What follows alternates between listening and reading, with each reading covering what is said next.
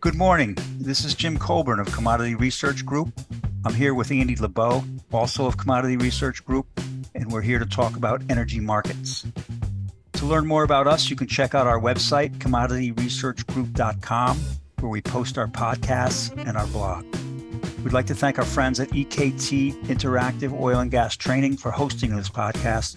Check out their newsletters, podcasts, and learning modules at ektinteractive.com.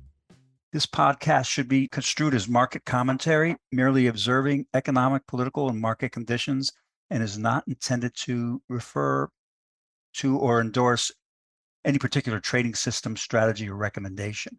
We are not responsible for trading decisions taken by anyone. Information is not guaranteed to be accurate. This is not an offer to buy or sell any derivative. Today is September 7th. And Andy, let's get started. You had, last time we talked, or I should say we had a podcast, you put out the possibility that the market could actually go lower when there was a lot of very many bullish scenarios put out there. And why don't you talk about what and the market has actually come much lower. What's going on to bring it so low, and maybe talk about what you were thinking back then. Okay, good morning, Jim. Yeah, we didn't share a lot of the views that the market was going to be unbelievably tight in the third quarter and heading into early fourth quarter. And basically, Jim, it was, we just did our homework really and looked at the balances, and they didn't look that bullish. A big factor, just looking at third quarter, what we had was actually a surplus of about 1 million barrels a day, and then you had to add in, up to 700 or 800,000 barrels a day of SPR supply that was hitting the market. So, to us, we saw upwards of 1.5 to 2 million barrels a day surplus for third quarter. And then looking at the fourth quarter, at least for October and November, our total surplus was closer to about 1 million barrels a day.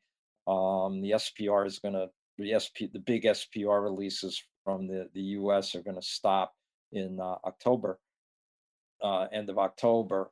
But nevertheless, looking at what was going on, both basic supply and demand, it didn't, to us, we weren't seeing the shortfalls.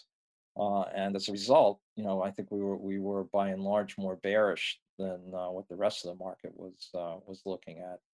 So maybe we can dig down a little bit and start off with demand was underwhelming.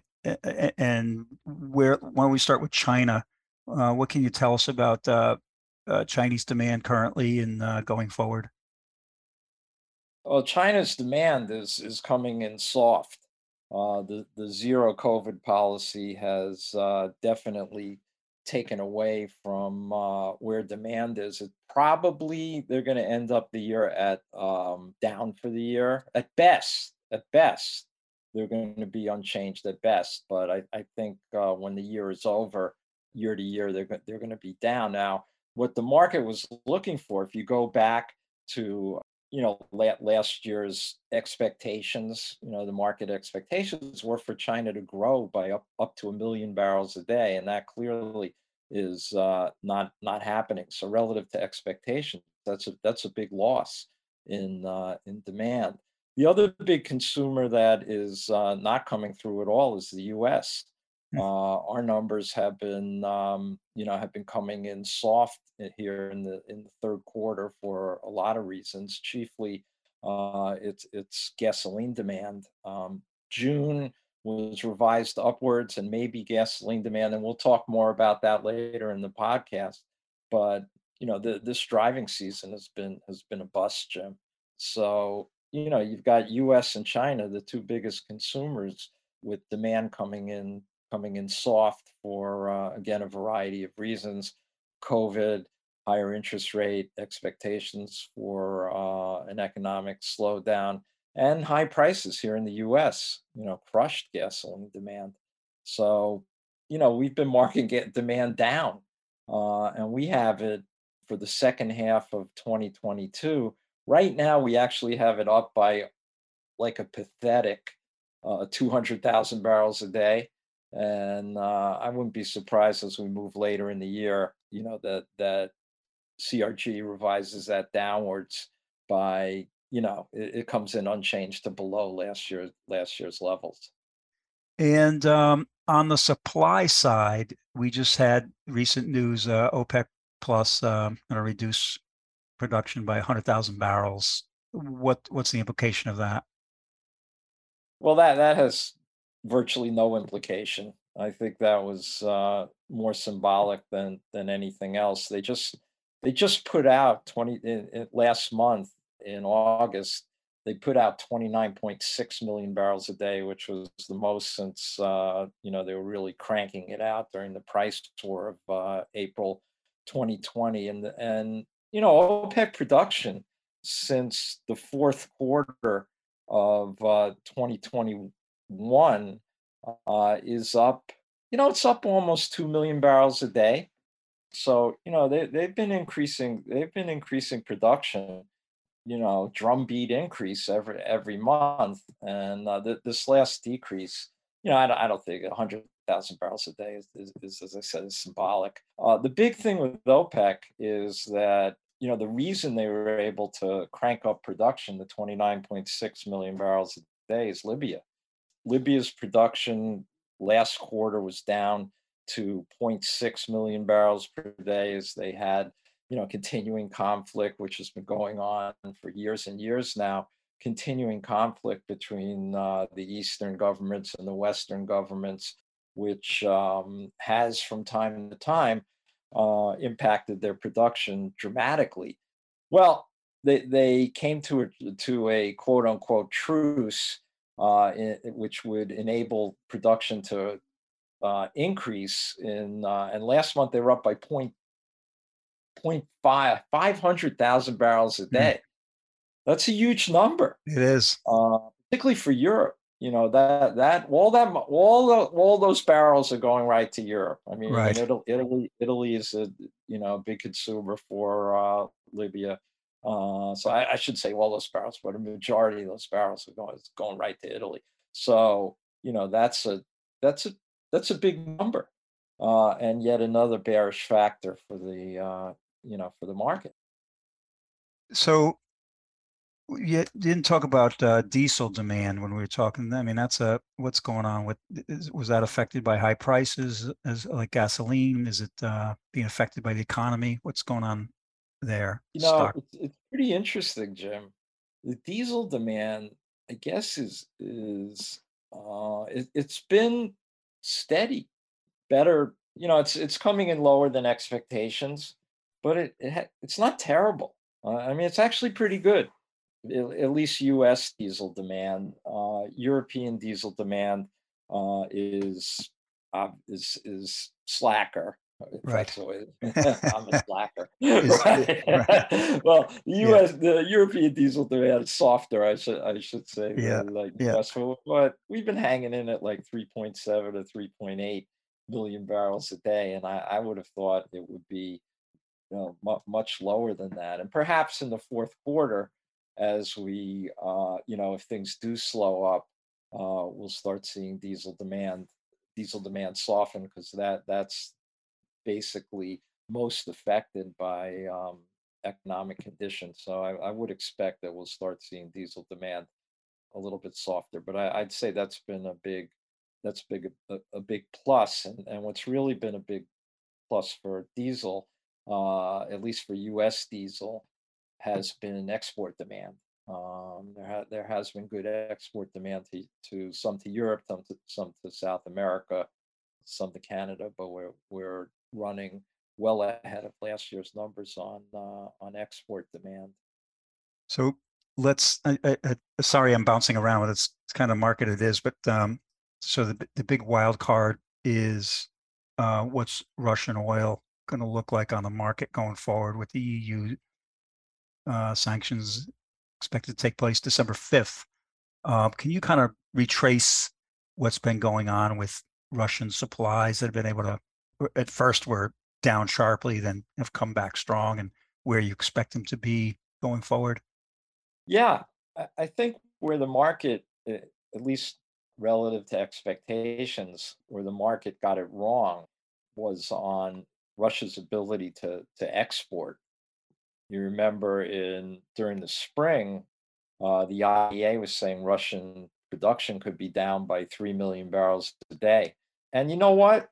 Most of the banks were around two, 2 to 3.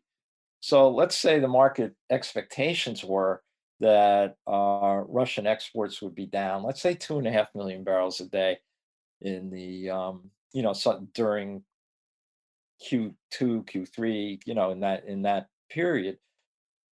But in actuality, in Q2, they were only down by 300 to 400,000 barrels a day, and in Q3, they're probably down by like 600,000 barrels a day, or just a fraction of what the market had expected, which of course has been another bearish factor in the market is Russia's ability to export. Now, how did they do it?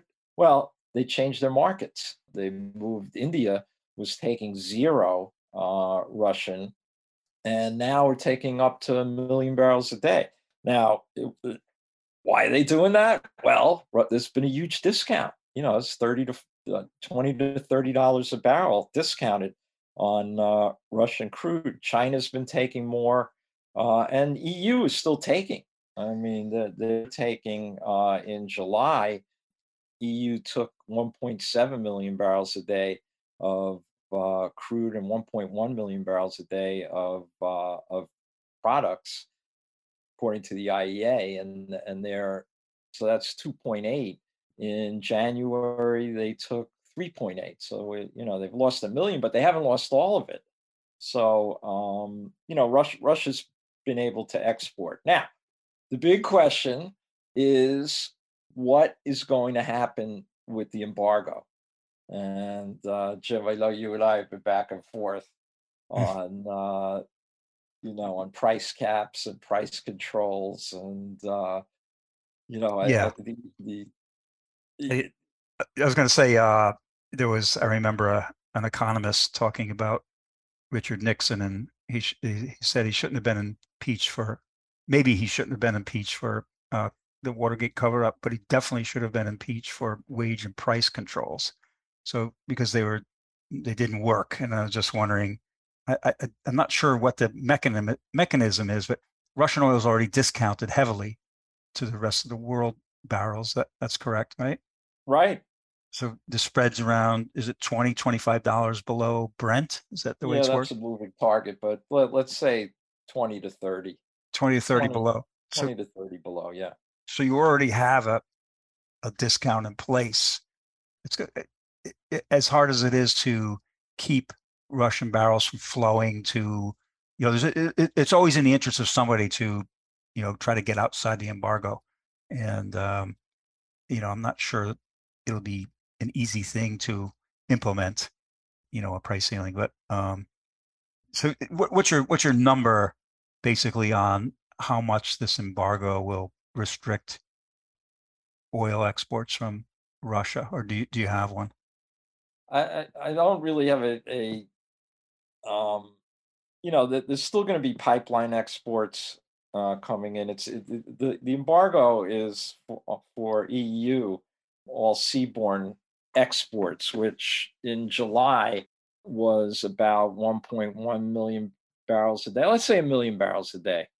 The big unknown, I guess, is going to be on insurance because the embargo doesn't allow the Western insurance companies to insure the seaborne exports, and something like 80 to 90% of all these seaborne exports are insured by the West. It doesn't mean, however, that other countries, that there can't be insurance, self-insurance from China or India or something else is worked out. The key thing is that China and India, who have been taking much of the Russian exports. They're not part of this embargo. And on the price cap, I'm not exactly sure how that's going to work. I Yeah. think they're looking at a a fixed differential to Brent or who, I'm sure they're going to work out some kind of formula. They're talking about the marginal cost of production. I think it's clear there've been a lot of academics and economists working on this, Jim. you know, Yep. as soon as you get into marginal cost of production, you know, Yeah, I know. And right? I guess my feeling is that, a lot of these things, those barrels will find they may not go to Europe. They'll just rearrange the trading routes. It'll be less efficient, but the barrels will get out there. And as far as a supply demand balance for the world, it may be short term problems, but once they get them figured out, you know, just like it's already happening. I don't know if China and India can take more barrels of discounted Russian oil. I guess it depends on their demand structure. But is there a problem with the refineries? Can they take this kind of oil, or Well, is that an issue? yeah, Not is it not an the issue? China's not taking any more. Uh-huh. They've been up again. I'm using some IEA numbers here, but they've been taking, I don't know, like 1.8 million barrels a day to 2 million barrels a day. But the thing with China, and this is why they won't be taking any more, is that they really want to diversify supply. That's one of their number one uh, tenets on their import mix, is they don't want to become too heavily reliant on any one supplier. Which I think is a lesson that Germany could have taken from the Chinese. So they're not going to take any more. Turkey, yeah, I also wonder. They're up to 1 million barrels a day, and I don't know if they're going to be taking any more either. Yeah, Um, it certainly adds a little more uncertainty into the into the market. yeah, yeah, definitely. Oh, no question. And I think, like the point you were making, yeah, the one thing there probably will be is a lot of dislocation, and sometimes and dislocation can be very bullish for markets, particularly on the structure. Interestingly, though, the structure's really like collapsed. I mean, you look at WTI, the front to backs are trading in, the first M1 minus M2 is like in the 30s or 40 cents, Mhm. relative to, $2, $3 earlier. And even Brent is down only 60 to 70 cents. So, for now, the market seems pretty well supplied based on what's happened to the curve. So I guess China demand, let's say the lockdowns stop, there's pent up demand. Is that enough to pull this market out of the doldrums? Yeah, it could. I'm sure there'll be, prior to December 5th, maybe there'll be some demand surge, maybe. And, as I said, as we head into December, we're, we'll see there's going to be dislocation post embargo.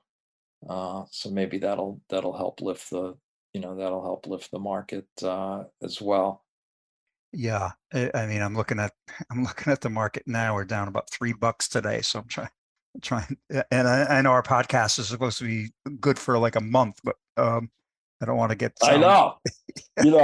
In the monthly, which I wrote last week, late last week, I'm thinking, all right, what I think is going to happen is that the trading range is going to lowered, right? We've been in Right. an 85-95 trading range recently, an 85-97. And I think, all right, we have this embargo coming up. I think it'll be lowered by a few dollars, maybe like 82 to 94 or 5 if things get, a little out of control with the embargo or anything else. We're Well, we broke 85, and Yeah.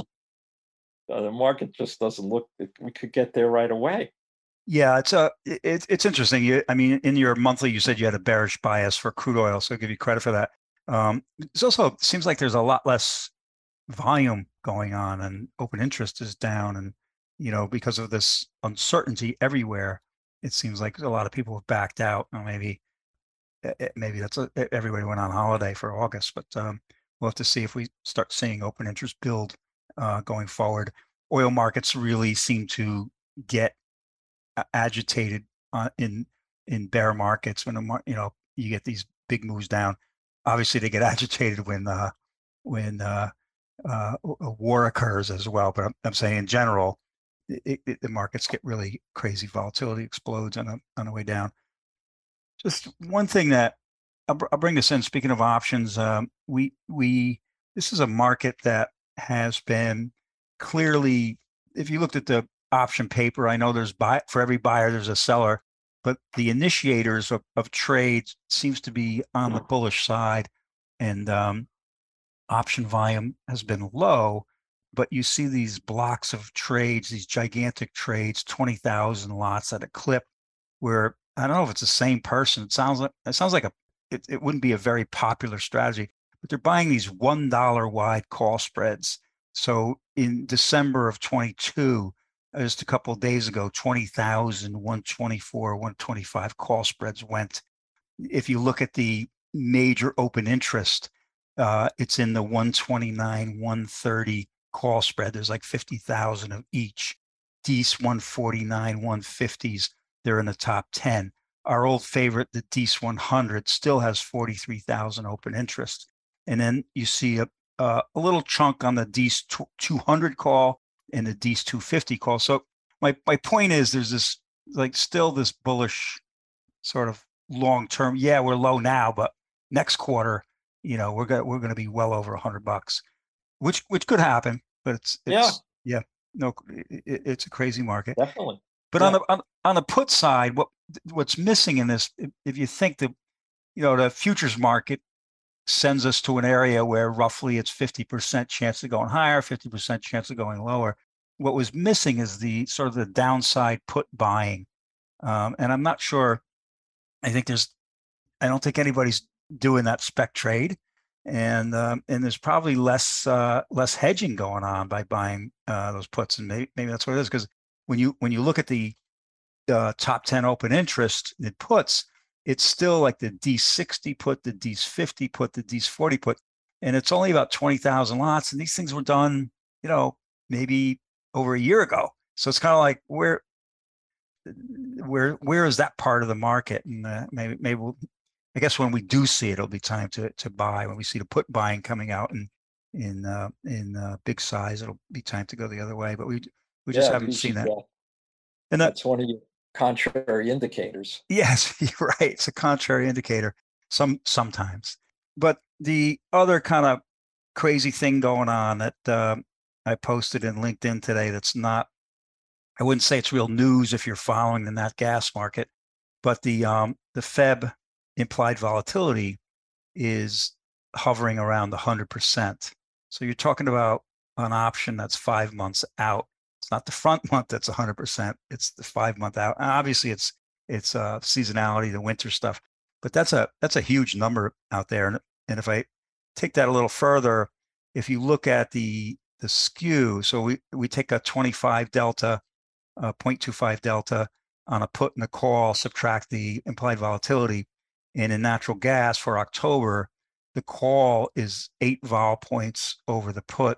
And for February, it's 25 vol points over the put. So those are big numbers. Now for crude, the skew, except in these warlike instances, is usually a negative skew where the put's over the call, and that's what we're in now. So for October, it's -5, and for February, it's -7. So that's kind of a more normal looking market than natural gas. So I mean, we're not covering natural gas, but I just want to point out how crazy these energy markets are all around. Well, I think the one that's been completely out of control has been the Dutch TTF futures. Oh yeah, Uh, yeah. They traded over the equivalent of over $100 per MMBTU either early last week or the week before last, and now they're back down to like 60. Well, I was going to say, Andy, So unlike the Dutch tulip bulb rally, this rally had some really fundamentals behind it. yeah, no question, but it does look, and of course natural gas, the European natural gas price is real. It definitely has an impact on on the petroleum markets, and that there could be some fuel substitution. There definitely was some fuel substitution, direct burning of crude and some residual fuel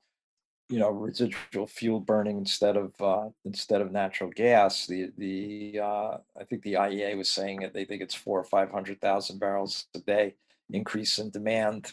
I don't know if it's that high, but nevertheless, we'll see as we head into the winter. Exactly what that number is going to be, and yeah, that's an increase in demand. But I think the economic effect is probably going to be greater than what that increase is, again, depending on the weather. But I think, Jim, that Dutch TTF futures, that has to be. I did look at one point. It looked like the vols were like 170% or something like Yeah, that. you're right. I mean, there's no option sellers left. I mean, you can't. I mean, it's just I wouldn't say it's a broken market, but it's you can't. I mean, if you're a risk manager, you can't sell it, right? Can't sell vol. Be crazy. No, But you can't sell vol. And yeah, if you're a risk manager in that market, your hair has probably gone gray very quickly. And I'm yes, sure I'm sure your sleep is down to zero along, traders probably the same thing. I mean, the press has been pointing out that a lot of the European governments are going to have to subsidize the utilities just to make their margin calls. right. Um, Yeah, it's been a just story around. Yep, that's an interesting risk management issue because we have Andy, you and I have talked to pure producers who will hedge, say, 10% of their production, and the market will run up, and they want to hedge another 10%. And some banks will say, you know what, we can't give you the credit for margin money. And even though with a higher price, they're a better credit risk, right? So if you're, it's a conundrum, but the banks can't keep. You almost need the central bank to get in there as a lender of last resort because it's a mismatch of cash flows between time periods or or not because maybe you're not going to charge retail these customers these crazy prices. The middle class and the poor people can't afford it. It's just crazy. But yeah, we'll see how this. The other thing you don't want to do in Europe, Andy, is quote the Game of Thrones quote that's been used a lot. Winter is coming. That's just not funny anymore. oh man. Yeah, if you're a risk manager, if you're your own personal risk manager, don't do that. But so let's get back to oil for a second. One of the worst acronyms of all time, the JCPA, the Joint was a Comprehensive Plan of Action. I mean, is Yeah, that JCPOA. JCPOA? Sorry, JCPOA. That's got to be such bureaucratese. What's the chances of Iran bringing something back onto the market in the next Well, 6 I think months? the market is, it's not, we're in September, so, I think for the balance of 2022, the chances are probably zero. And as we move into 2023, I don't think they're very high. However, in past negotiations at the very, as they're closing the door for good, the Iranians have come back with something something substantive actually to maybe clinch a deal. Now right now what they've come back with, the U.S. The U.S. and the other signatories to the deal have rejected it out of hand. So right now they're nowhere, and these negotiations continue to move in circles. But as I said, past behavior is any indication of future. There is a chance at the 11th hour that the Iranians come back. So I wouldn't put it at zero, Jim, but Right. I wouldn't put it at really high. I Yeah. wouldn't put it at like over, you know, 30%, 20%. What about leakage? Is that growing? Well, they've been pretty. Their production has been pretty steady. They caught a break on heavy fuel exports to Saudi Arabia because the Saudis decided, instead of doing, because crude was so expensive, they decided that instead of doing their usual direct crude burn that they do every summer, that they were gonna use residual fuel as to help them produce power for air conditioning in the summer, and most of that marginal residual fuel came from Iran. But there has been leakage, but it hasn't been like they've been able to increase a significant amount. Maybe 100,000 barrels a day here, or 200 here.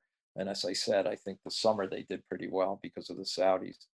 Ironically, how Yeah. ironic is that? Yeah. It's interesting. I mean, if you want a lot of pressure gets put on some maybe not such friendly regimes if you have really low oil prices. You would think that you could you could do a lot more by getting Iran barrels back onto the market, maybe a don't ask, don't tell type of policy. Same for Venezuela. Just maybe get these guys, get prices down and putting pressure on all the people that have not, let's just say, have not cooperated. You certainly put pressure on Russia as opposed to doing all this embargo stuff. It's not going to happen, obviously. And Yeah, there's it's not politically, it's just not no, palatable. no. Um, one Let's thing that yeah, one thing that they could do actually is try to find a long-lasting solution to Libya, because right, there's something that is not a political. I don't think, at least in the U.S. That's not a big political. There's no big political agenda, I don't think, for Libya. right, So it would be nice if Libya, which is essentially the marginal producer now, if Libya could become a reliable exporter rather than an unreliable exporter.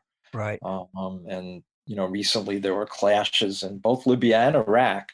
There right. were clashes, and the market really worried about it, and for good reason. Of course.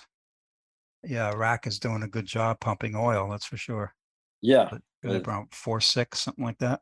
yeah. They've got they have some spare capacity, not a whole lot. I mean, that's the other bullish factor, is there's not a tremendous amount of spare capacity in the world. And Saudi has some, but you know they're they're up to they're close to 11 million barrels a day. We'll see if they're able to produce at that, and maybe they've got a million and a half spare, and UAE has some spare capacity.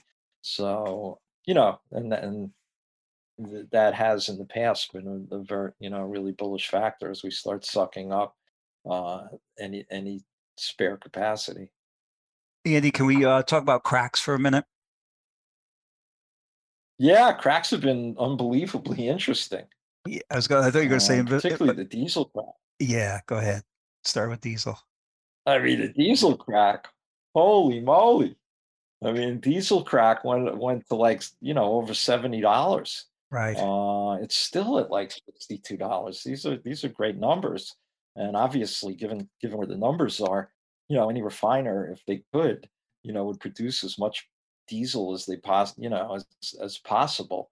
But they can't. Not that we're not at the point where we've been able to build the diesel stocks. We're in diesel is, last week's numbers were like 112 for total distillates, 112 million, and it should be for this time of year around 145 million. Mm, And this is why the crack is out of control. Most of the shortfall is here. It's in New England and Central Atlantic. yeah. And where do we use heating oil? New England and Central Atlantic. So, we're in, we're not going to make it, I don't think, to build to anything to build anywhere near what we need up here. Now, certainly heating oil demand has gone way down over the last couple of decades, but still, there's still heating oil users, we don't have it.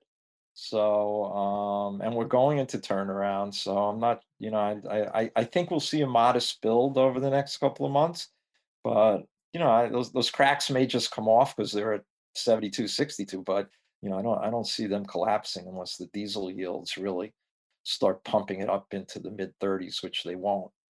So, so Um, you mentioned earlier that we're exporting a lot of diesel. So you're saying it's from the Gulf. It's not coming up to the Northeast, Andy? Well, Jim, there is something that you and I have talked about for a long time, and that is the Jones Act. Right, Maybe if there's any kind of, maybe if we get one of those ridiculous 1989 winters, right. um, you remember, I'm sure you remember, Yep. if we get one of those, maybe we could do something about getting rid of the Jones Act, where basically you can only transport U.S. produced products through U.S. ships, and it makes the production of it makes the transport or the distribution of U.S. products really expensive by ship. You brought up 1989. I'll just make this quick, but that was the first year I gave out the Option Trade of the Year award. One of our favorite customers came into our office and said, I'm bullish on the heating oil season. I want to buy calls. What's the most bullish thing I can do? And so I gave him a trade where you sell an at the money or a little bit out of the money. You take that money and you buy a whole bunch of out of the money calls. And he said, that's too complicated. I said, okay, find the highest strike price you can and buy a whole bunch of them, which he did. And the market went up so much, they went in the money and he sold them out and he did it again. He bought a bunch of deep outs and the market went up again to that level and he did it again and the market went up again. He made, the risk, he made millions on just a few dollars, basically. It was one of the greatest trades I've ever seen. Anyway, let's get back to it. So, Well, so anyway, let yeah. me tell you something. If we get something where, like this pipeline issues, and it's free, that Oh winter, yeah. everything that could have possibly gone wrong went wrong. The refineries went down in the Gulf Coast because it was freezing, and then we had pipelines got messed up, and then it was Yes. freezing up here, right? I Yes. mean, it was one thing after another, Right. and stocks are so low up here that something like that, demand is way less than it was 25 years ago. But wow, Jim, Yeah. that was 33 years ago. Yeah. That was a long time Oh ago. man. Uh, uh, Refining, you mentioned turnarounds. Are these refiners running really hard, or is this like business as usual? Are they going to basically the turnarounds are the scheduled maintenance that refiners go through starting in September, deep Right, into October. right. What's your thought there? How much is going to be taken out for maintenance? Well, it should be if I'd say an average. It looks like it's going to be an average type turnaround season, but at any one point over the next couple of months, there's going to be, I shouldn't say at any one point, at points, there's going to be, well over 1 million barrels a day down. Maybe the average is a lot less than that. So, it's a pretty good turnaround season. The other thing, we're headed, it's September, October, it's hurricane season.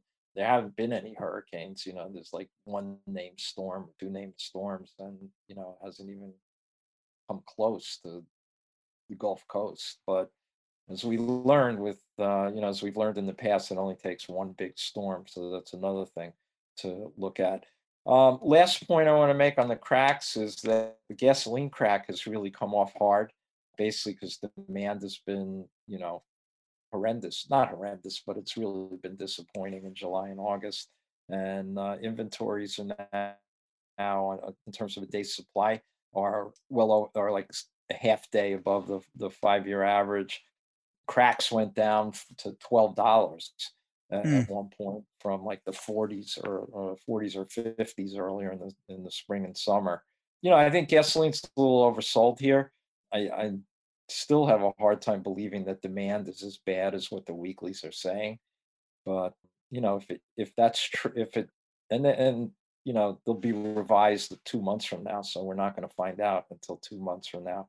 But in any event, demand it really isn't that bad. I think gasoline is way oversold, and it could, I think we could see a little bit of a recovery, and the cracks have recovered some. I think they're Andy, like 16. before we go, because we're up against the time limit here, can you just mention how someone might be able to subscribe to your monthly? Because you have a lot of good, you and Ed have a lot of good stuff in there, and maybe some of our listeners would be interested in getting it on a regular basis. Yeah, you can subscribe by getting a hold of me at LeBeau at commodityresearchgroup.com. You can also go to our website, commodityresearchgroup.com. And, if you're interested, Ed does an amazing job with metals. I try to do as good as I can on oil, and we've got some other products there.